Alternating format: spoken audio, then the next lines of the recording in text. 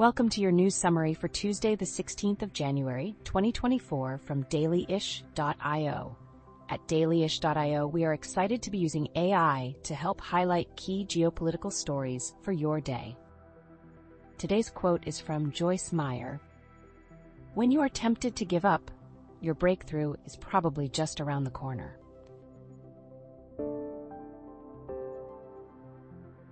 Iran's Revolutionary Guards launched missile strikes near Erbil in northern Iraq, targeting what they claimed were Israeli espionage operations. The attack resulted in the death of 4 individuals and injuries to 6 others. The United States condemned the strikes as reckless and emphasized its support for Iraq's sovereignty. Additionally, Iran conducted attacks in Syria, allegedly in retaliation for a previous bombing in Iran.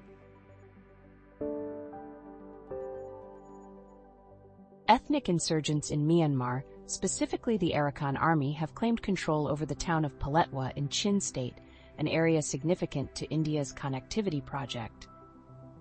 Prior to the military coup in 2021, the Arakan Army had declared a ceasefire, but renewed hostilities in October as part of the Brotherhood Alliance, engaging the military on multiple fronts. The recent insurgent control over Paletwa threatens military logistics, with the insurgents now dominating road and water transport near the Indian border. As insurgent forces advance, the Myanmar military is reported to be employing airstrikes in an attempt to maintain control over key locations in Rakhine State.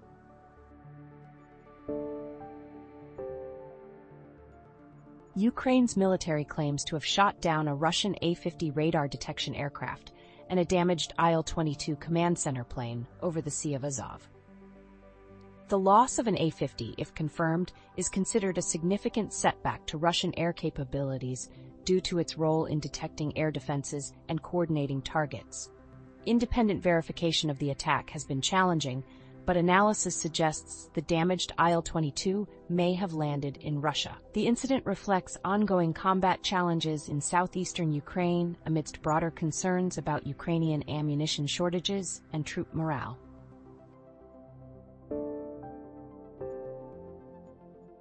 A U.S.-owned cargo ship, the Gibraltar Eagle, was struck by a ballistic missile off the coast of Yemen, but reported no serious damage or injuries and is continuing its voyage. The Houthi rebels, who have attacked ships they associate with Israel in support of the Palestinians, also consider American vessels targets. In response to Houthi attacks on shipping, international shipping companies are altering their routes, causing disruptions, and joint military actions by the US and the UK have targeted Houthi capabilities in Yemen. Despite these actions, the Houthi group has vowed to continue its maritime attacks, while Iran, accused by the U.S. of supporting Houthi missile capabilities, has called for an end to the conflict in Yemen.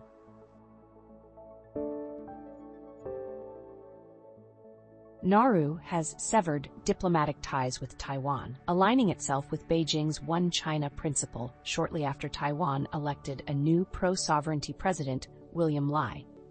Taipei officials decry this move as a response to their democratic elections and a challenge to the international order.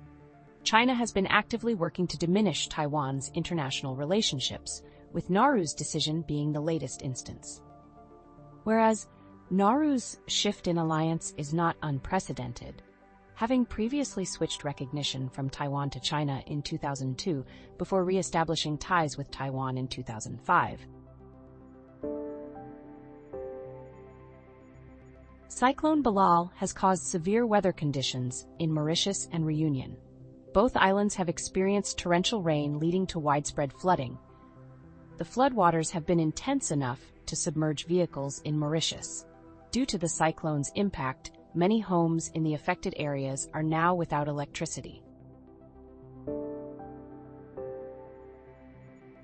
Boeing announced additional quality inspections for its 737 MAX aircraft following an incident where a door blew off an Alaska Airlines plane mid-flight. An external party will evaluate Boeing's production practices and scrutinize the work of Spirit Aerosystems, the supplier and installer of the parts related to the accident.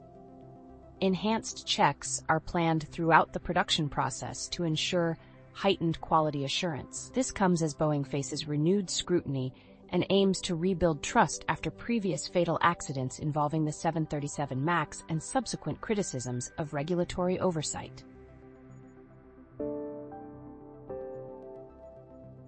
That concludes our top stories for today, and we hope the information has been helpful. It's important to remember that this news summary has been artificially generated and is read by an AI voice. If you'd like to help support us, then the best way is to share our content with your friends and family and leave us a rating on whatever platform you're listening on. You can also head over to dailyish.io and sign up for our daily email news summary. As always, thank you for tuning in and have a great day.